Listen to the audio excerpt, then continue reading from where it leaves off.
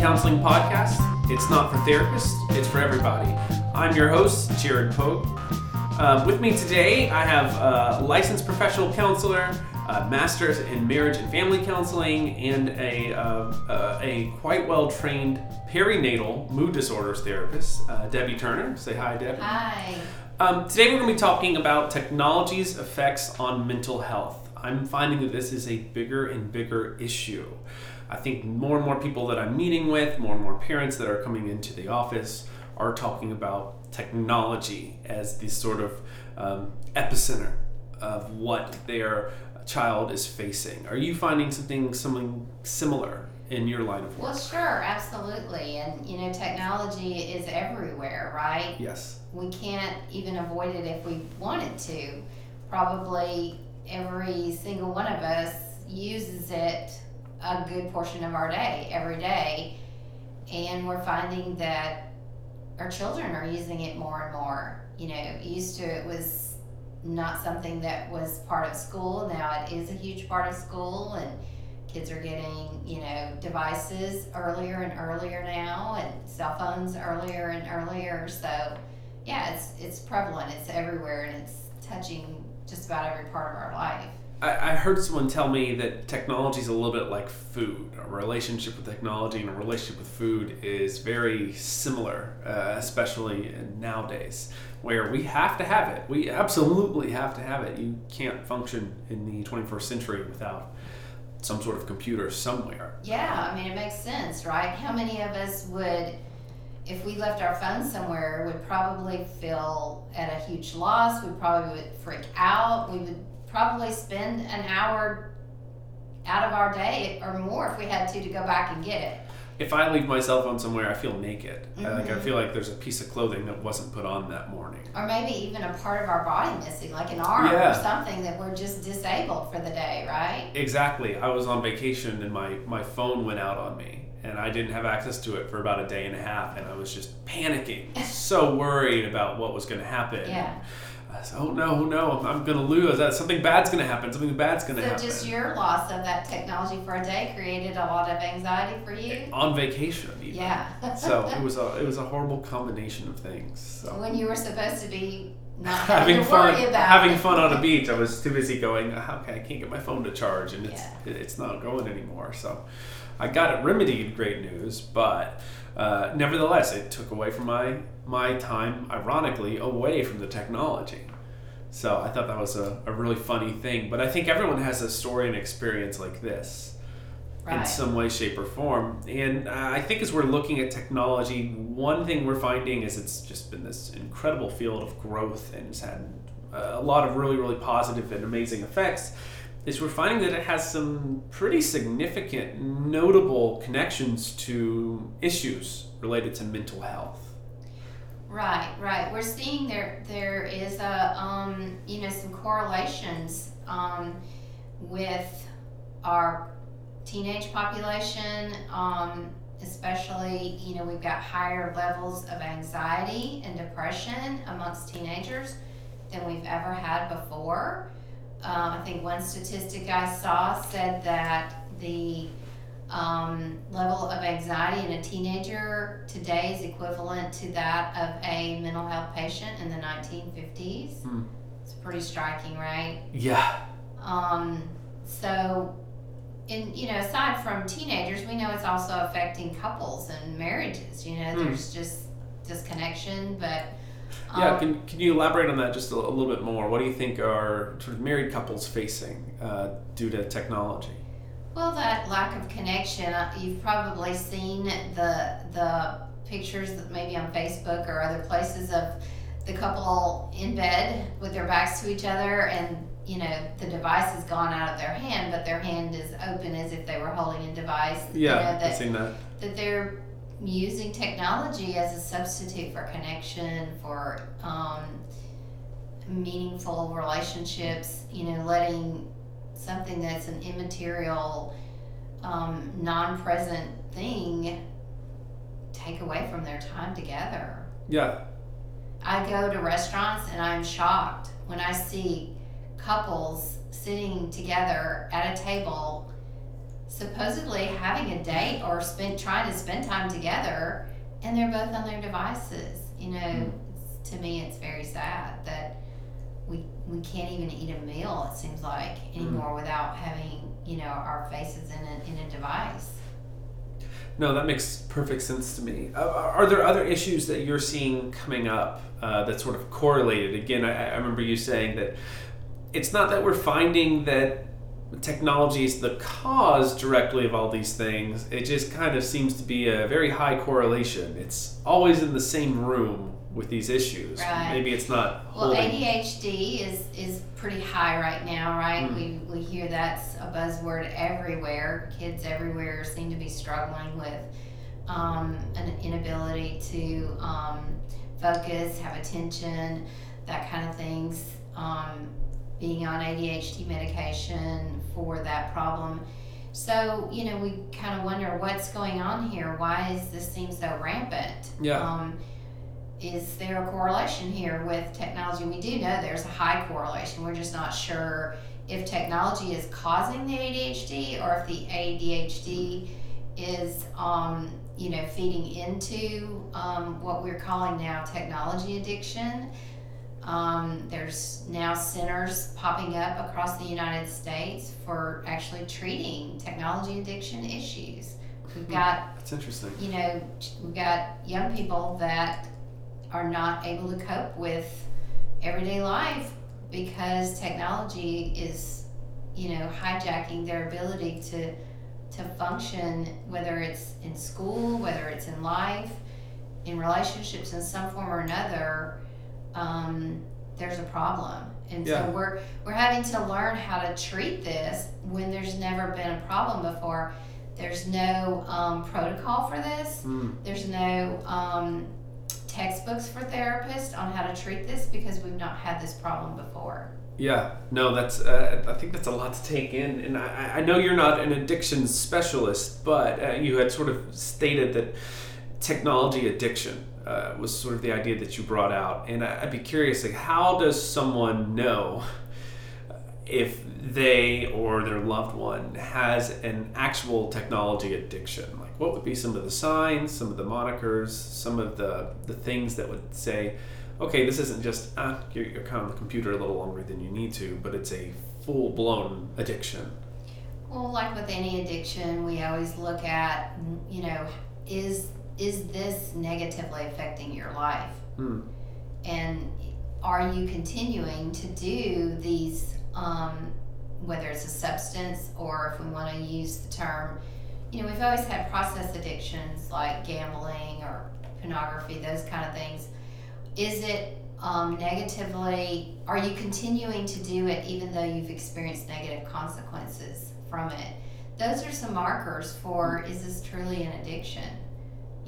Is your life being hindered, and are you continuing to use it even though you've had a negative consequence from its use? And I imagine that's, on the outside, that's really easy to see. On the inside, if you're the one with the addiction, you don't know. Right, You really do feel like everyone else, no, I just use my phone for this, or I just play these games sometimes. It's fine. Like, everyone else is crazy. I'm doing fine. And that's what I think makes it hard for parents, because everybody is doing it, right? All the kids are gaming. All the kids are on their phones. All the kids, have technology with them all the time. Every parent knows what Fortnite is nowadays. Yes. Whether they want to or not. And if you're really up on it, you know that right now the black hole screen is happening, and everyone's freaking out because no one knows what's going to happen next. Yeah. But everyone's doing it, so it sometimes kind of makes it hard to figure out, is this normal or not, and how much is this inhibiting what would be a normal life. And I think that moves us really quickly to some of these consequences. So you're telling me we've got increased anxiety rates. We're looking at ADHD levels that are probably never been higher by huge margins. You're introducing all these things, and so I'm looking at what is our sort of collective long-term consequence, maybe for the individual, maybe socially, maybe both. But what are you seeing as what's going to happen, or what could happen with this? Well, we know some of the basic consequences are, teens are, with social media, they have this instant measure of how they fit in, right? We've got a term now, it's called fear of missing out. Yeah, FOMO is what some people know it. Yeah. Like, because we can measure instantaneously, am I getting a like? Am I invited to the party? Who's at the party and I'm not at the party? Yeah. So much instant feedback about comparing ourselves with what would be, say, a teenager's peer group. And even if it's, if we don't think about it in that terms, even as adults, we can experience FOMO of, it's fall break and everyone's to the beach and I'm not. I'm at home doing X, Y, and Z. I must be missing out, or am I missing out? It's sort of a subconscious thing that we are aware that's there, but we're not totally conscious that we're thinking about it. Yeah. And it can build these levels of anxiety, depression. It impacts our self-esteem of, do I fit in? Am I missing out? Am I missing out on life? Am I,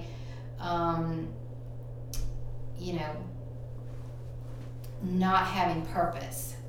Yeah. Like maybe everyone else does. Everyone else looks like their life is together, but I know that this and this and this is happening in my life. So yeah. Am I missing out on life? Yeah, right. Like you're also hitting at issues of like identity formation. Like if I'm worried about all this stuff, can I figure out who I am? Yeah. And I think that's one of those really small consequences no one really ever talks about that have incredible impacts.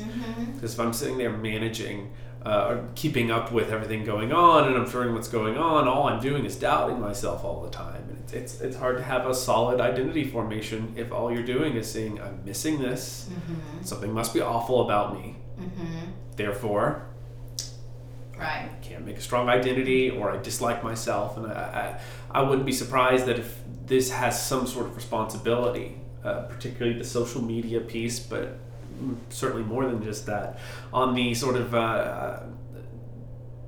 doomer situation. The newest generation, they're calling the doomers because everything for them is just painted in colors of doom and gloom and everything's terrible. And if I had to sit in FOMO all the time, I think I'd feel the same way. Right.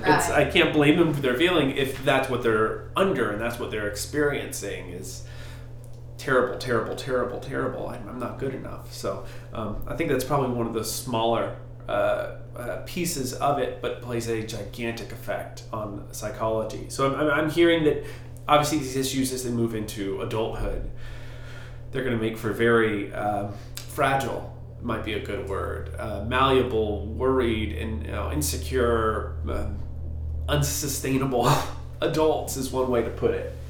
Right. Well, we know from Brene Brown's research on shame, and she defines shame as the belief that I'm not enough, that I'm unlovable, or that I don't belong. Yeah. We could easily think about how technology could exasperate those feelings of shame. Yeah. And Brene says we're all wired to struggle with those identity issues, and we can never totally get away from it, but we can become more shame resilient, where we're not as, those messages that you're not enough, that you don't belong, that you're not lovable, we can insulate ourselves better, against those attacks. But if technology is constantly reinforcing that, then it's going to be hard to insulate ourselves from that. Yes, and we could spend an hour talking about shame and certainly Brene Brown's research. It's been very influential. I'm going to have to not talk about that because that's all I want to talk about now. I don't think I want to so much go into the brain's wiring or sort of how that feeds. I think we want to move a little bit more pragmatic just with the time that we have left. And I really want to take as much time as we can sort of on the, okay, we know there's some issues going on here. We know that they're big. We know that they're culturally, socially, global, right? They're everywhere. We look at our own families, we look at our own friends, we look at our own kids, and I think we look into the broad umbrella of solutions. What do we do about this? We being parents, we being the world of psychology and counseling, we being just responsible human beings on the planet. I'd love to hear, and we're going to get into this one, but I'd love to hear sort of some of the ideas that you've come forward with as far as what are some potential solutions for technology's effects on mental health. Well, I think if, as adults, we have to first look at ourselves, if how much is technology influencing and in a sense controlling my life? How is it presented, modeled, with, say, my children? Am I allowing technology to be more important than any relationship I have with my child? And, if we were to ask someone that question, they would say, oh, absolutely not. But when we think about everyday life, what would our child say? Like, if they're asking us a question, are we answering them while we look at our phone? Or not able to spend time with them because we're at the beach and our phone's not charging. Absolutely. And all we can think about is, my phone. Right. Or are we at the beach down, by the water, and instead of watching our child build sandcastles and interacting with them, we're scrolling on our phone, and we're physically there, but emotionally we're not there. We're not interacting, we're not having meaningful conversations, whether it's at the beach or the dinner table. Again, like, what does that look like? Is there are there technology-free zones and times in your family, in your relationship with your partner, in your relationship with your kids? Like, challenging yourself to think about those practical applications and what message am I sending through my behaviors about what really is important. Are we staying up late at night, doing things technology-wise when we could be having meaningful conversations with our partners, our family, That's one of the negative drawbacks, is that we don't have to shut it off. It can be 24/7. And so we've kind of fell in that trap of not having boundaries around it. So maybe thinking about what boundaries need to be in place so that it's not controlling me and I'm controlling it. Yeah, I'd love to hear about some of those boundaries exactly, right? So I think the temptation sometimes is, okay, I see my kid using the phone too much or his computer too much, and I go, okay, well, you're only allowed 30 minutes of tech time today. And they use up that 30 minutes messaging a friend or just talking or doing something, and the parent comes in and goes, okay, your 30 minutes is over, and they say, but I got to write a paper.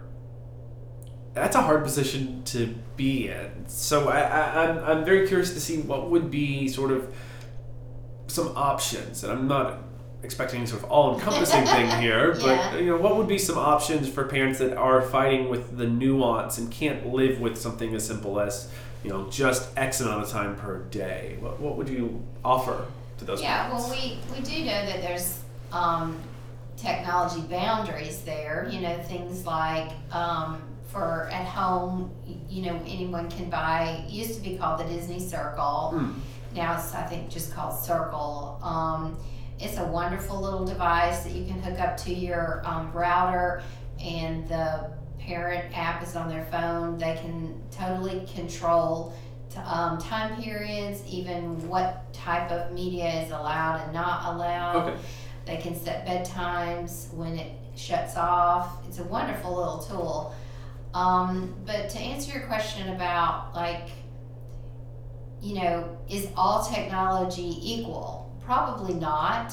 What we do know is that, technology affects the dopamine levels in our brain. Like, it's an instant feedback. It gives us satisfaction. Some technology really amps up that dopamine production much quicker and faster than other types of technology. For instance, if you're writing a paper or watching TV, writing a paper will probably be with lower dopamine activity than watching TV, but then higher up on the scale, you've got gaming, right? Yeah. So thinking about if a parent was gonna set limits, like, what kind of limits do I want to have, and do I want to categorize them? So, limits for lower dopamine type activities probably might be different than limits for higher dopamine activities. Because we do know, without getting into a lot of this, that our brains are malleable. We call it neuroplasticity.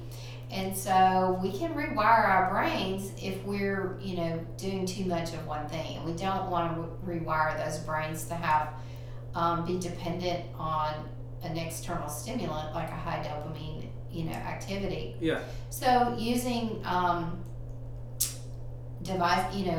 technology devices like the Circle, Verizon has a program where you can control different things on your children's phones through their I think it's a family plan kind of thing they have, and again, it's through an app, and you can control how much and of what and all of that kind of thing when they're away from the house. So lots of options there to think about. So yeah, just kind of a simple, quick answer for that. Those are some options. Yeah, I think that's one thing I'm hearing in the midst of this is years ago we had the reaction of, okay, well, just cut it all off, just get rid of it, just throw the computer out the window. And obviously we can't do that. Right. And even saying you can only use technology X amount of time per day has its own drawbacks too. Right. Like, I could actually see how setting some of these rules would make more issues in the parent-child relationship than it would resolve them. Well, and what we know about behavior too is that anyone does better with positive reinforcement. So it's always helpful to set the bar lower and then let someone earn extra time, so to speak, through other positive reinforcements. In other words, when you get if you don't get all this done, you're going to get things taken away. But when you get things done, when you get your chores done, when you get your homework done by, say, X amount at 5 o'clock or whatever time limit, 6 o'clock you want to set, then you can have extra time. So it's like a motivating thing to, have a more balanced life, so to speak. Like, be responsible in other areas and not let technology kind of be hijacking things. And it's something you work to earn, not something that gets taken away because you're misusing it. Can be a helpful approach. Yeah, I like that. I like the idea of the balanced life. I think one thing you're saying with that, the idea of the balanced life is, you can get online and play some games. That's fine. You can do your papers and do your writing online. You can do things around the house with the family. You can get together and go, play basketball with your friends. You can maybe have some, hobbies on the side that are non-electronic, right? Playing a musical instrument, something like that. Of course, there's many others, but this sounds great. This sounds good. I think this is what we need to be promoting. It sounds like one thing you're saying is a lot of people stick with these rigid boundaries and they're not replacing them with anything. Right. Well, we wouldn't want to set up something where you just say, okay, you can't have this, but not be encouraging some positive replacements, because, you can't stop something that's a bad habit unless you have something positive to replace it with. Right. So yes, definitely encouraging other activities. Kids today, I'm finding, have a really hard time even understanding what it means to go find something to entertain yourself that's not technology related. Yeah, right. It's become so ubiquitous that it is, if you were to set off an EMP in a household and there is no electricity anywhere, kids would know what to do, and not because something is quote unquote wrong with them, but because it's just so ingrained and it's so, for them, organic. Yeah, like they've never had to have to learn how to comfort themselves in discomfort. And I really cringe when I see toddlers being pacified constantly with technology, like in the grocery store or in a restaurant. Yeah. And I get it. As a parent, it's hard to have a nice meal when your kid's acting up and you just want to hand the device to them. But if we can think beyond the immediate, like what we want for our children is for them to develop the skills of being able to occupy themselves. Like take that ownership of, okay, I can do this, or I can tolerate discomfort for a short period of time. Yeah. And I can get through it. And that is a lifelong skill that's going to serve us for the realities of life, because we are going to face discomfort the rest of our life, and we're going to have to know how to sit with that discomfort. And if we start at the very beginning with a baby, a 9-month-old or whatever, and we just constantly pacify them in their discomfort, we're really doing them a disservice. Yeah, and I think one thing you're saying in that too is that maybe there are times it is okay, right? That there's a nuance to this. I don't want to make it a rule of, okay, if you're a mom and one time you let your kid have this phone at a restaurant, like, you're a bad parent. Not at all. There's definitely times where maybe you've tried a lot of other things that didn't work. Right. I think it's probably okay to have as an option, but maybe something to reserve from a first option. Maybe it's, hey, let's play with the salt and pepper shakers, or make up a game as a first option, or maybe we have a child's favorite toy as another option. It sounds like it's a good progression builder. If it gets to that point, you shouldn't feel any shame for having to reach that point. Right. If you feel like you've done everything else on the list, or if the freak out is just so bad it has to be contained. Right. And again, we're focusing on how to have a balanced life, right? Mm-hmm. So it's not that we want to, make technology be this horrible thing, but are we helping our children have more balanced options on how to live life, satisfy interest and desires for entertainment in other ways other than technology. That's a very good point on the whole. We're going to need to sort of wrap up our time together. I wanted to see if there was any other point that we may have missed, anything that you're like, hey, I really wanted to say this, but I didn't get a chance to mention it. Any other sort of, I guess, closing or final thought, as it were? Well, I think it would be that, we all are wired for connection.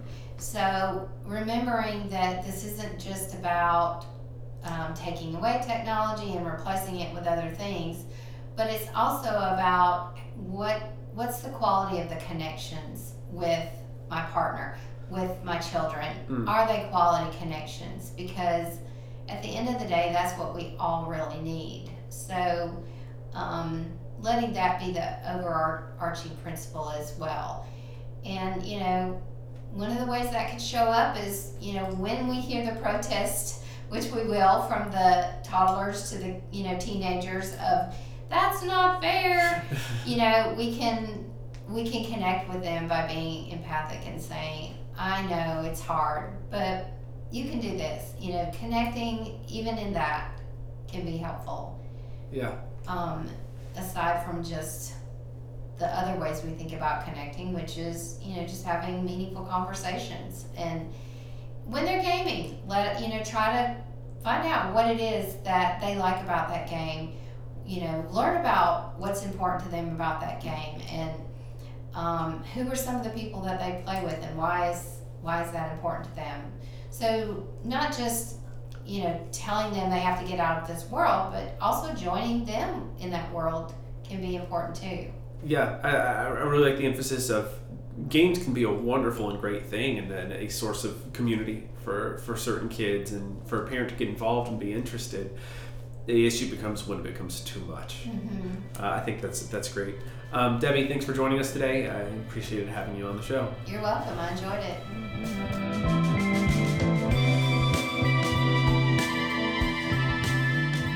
Thank you for listening to the Restoration Counseling Podcast. The Restoration Counseling Podcast is a product of Restoration Counseling of Atlanta, a provider of professional counseling services in the greater metro Atlanta area.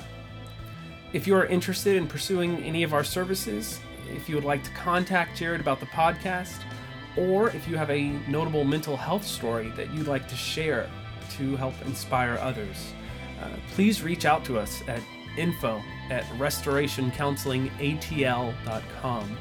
Again, that is info@restorationcounselingatl.com. Thank you.